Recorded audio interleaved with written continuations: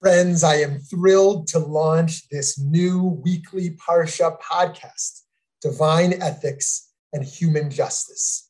This first podcast is generously sponsored by Alan and Amy Isaacson in memory of Alan's mother, Rosalind Zichrona Livracha, who passed in August, a first-generation member of the AZ Holocaust Association.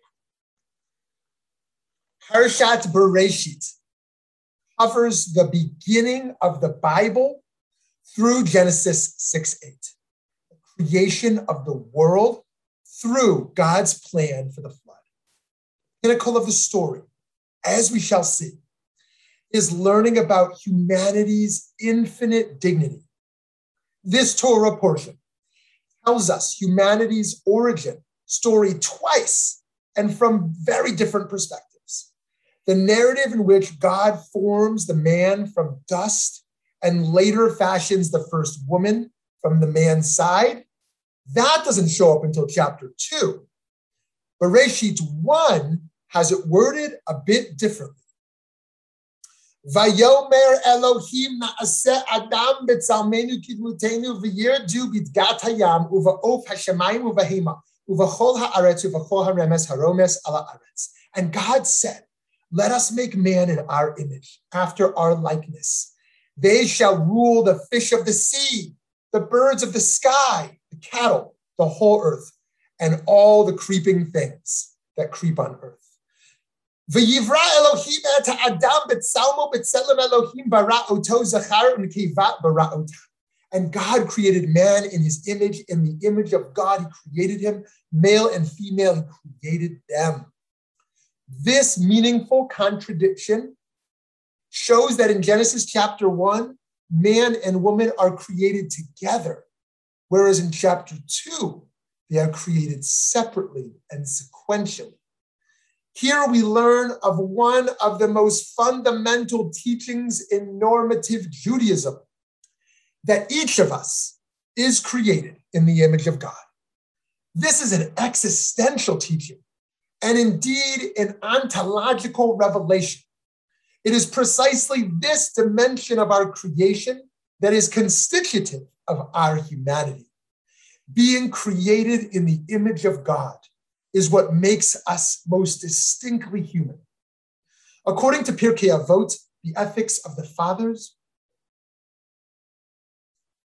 Rabbi Akiva says, "Beloved is man, for he was created in the image of God. Especially beloved is he, for it was made known to him that he had been created in the image of God." Friends, all of this makes us wonder, what does that even mean to be created in the image of God? We don't exactly know what God looks like after all. So what makes the human being godly? Is it our speech, our face, our cognition, our freedom? What makes humans different from animals on the one end, and yet different from angels on the other end? The fact that man is created in the image of God is the basis of the Torah. Rabbi Avraham Yitzchak HaKohen Kook writes at the very beginning of his work, for the perplexed of the generation, he writes, "The main character of the image is the complete freedom that we find in man by virtue of which he possesses free will. This is the intellectual basis of the entire Torah, upon which all actions rest." In short, if Judaism is about learning how to choose between right and wrong, life and death, the ability to make these choices comes to us from the image of God, is what Rav Kook is teaching. The medieval commentator Rashi gives the concept Tselem Elokim, the image of God, a visceral, physical component. He explains the image of God, Tselem Elokim. By the way, it's my practice to say Elokim to avoid pronouncing one of God's sacred names unnecessarily, as meaning that humanity was the only creation God saw as special enough to create with God's own hands. He explains, everything else was created by a creative fiat. by words. He says, whilst humanity, was brought into existence by a creative act, literally by hand. However, he links likeness to the intellect God shares with us, saying God's likeness gives humanity the power to comprehend and to discern. Because, as we saw, humans were not only created in the divine tselem, in the image, but also in the divine demut, likeness. The scientific community has a degree of agreement with Rashi on this matter, as Homo sapien, the taxonomical name for the human species, means in Latin, wise man. Maimonides, the Rambam, takes the view that our intelligence is the image and likeness of God a step further. In his Mishnah Torah, he emphatically and beautifully states that the image of God is not a physical resemblance, but a mark found in the mind and soul.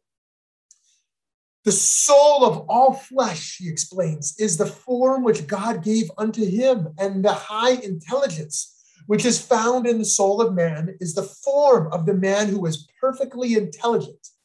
Concerning this form, it is said in the Torah, let us make man in our form after our image. Genesis 1:26. As if saying that he should possess a form which knows and attains the intelligences, which have no body, as angels, which are forms without a body, thereby being like unto them. It is concerning the intelligence, which is the form of the soul. The Midrash Bereishit Rabbah expands on the text of Genesis by making the point that man and woman together share in God's image, as well as the image of one another. The Midrash teaches Adam was created from the earth and Eve was created from Adam. From here and onward, in our image as our likeness, not man without woman and not woman without man, and not both of them without Shekhinah, God's feminine presence.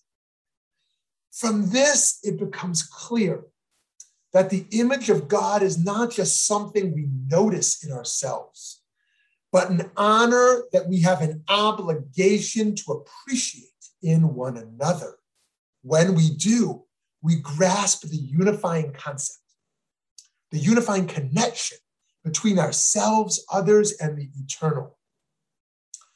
Extended, the lines of relationships intersect in the eternal you, Martin Buber writes in his famous work, I and Thou. He continues, in every relational act, through everything that becomes present to us, we gaze toward the train of the eternal you. In each, we perceive a breath of it. In every you, we address the eternal you. In every sphere, according to its manner. All spheres are included in it, while it is included in none. Through all of them shines the one presence. In our era, Rabbi Dr. Yitz Greenberg interprets Tractate Sanhedrin to identify three intrinsic dignities that the image of God bestows on every human. Every person has one, infinite value. Two, every person is equal. And three, every person is unique. These dignities, though, are not borne out by how society actually functions. In a world where healthcare is not universal, inequality of quality of life runs rampant, and racism, sexism, and other prejudices deny the divine spark in each individual, it is humanity's responsibility to make real the recognition of the image of God. We believe that life itself can win out, Greenberg said on the Judaism Unbound podcast in 2018. It should win out over all the enemies of life, things like poverty or hunger or oppression or degradation or war. These are all things that Judaism teaches can and should be overcome. It'll take a tremendous effort, but that's what humans are supposed to do. Rav Yitz. We are all called to pursue justice in order to defend the dignity of God and the other. A God invisible means not only a God unimaginable, but a God accessible in justice. The philosopher Emmanuel Levinas writes in Totality and Infinity. The work of justice, the uprightness of the face-to-face, is necessary in order that the breach that leads to God be produced. And vision here coincides with the vision, with this work of justice. Emmanuel Levinas. As with many subjects, the Jewish tradition gives a plethora of options for how one can understand the meaning of B'Tselem Elokim, that we are created in the image of God. Whatever it is, it applies to every last one of us, Rabbi Danya Ruttenberg wrote in June on her Substack site called Life is Sacred text.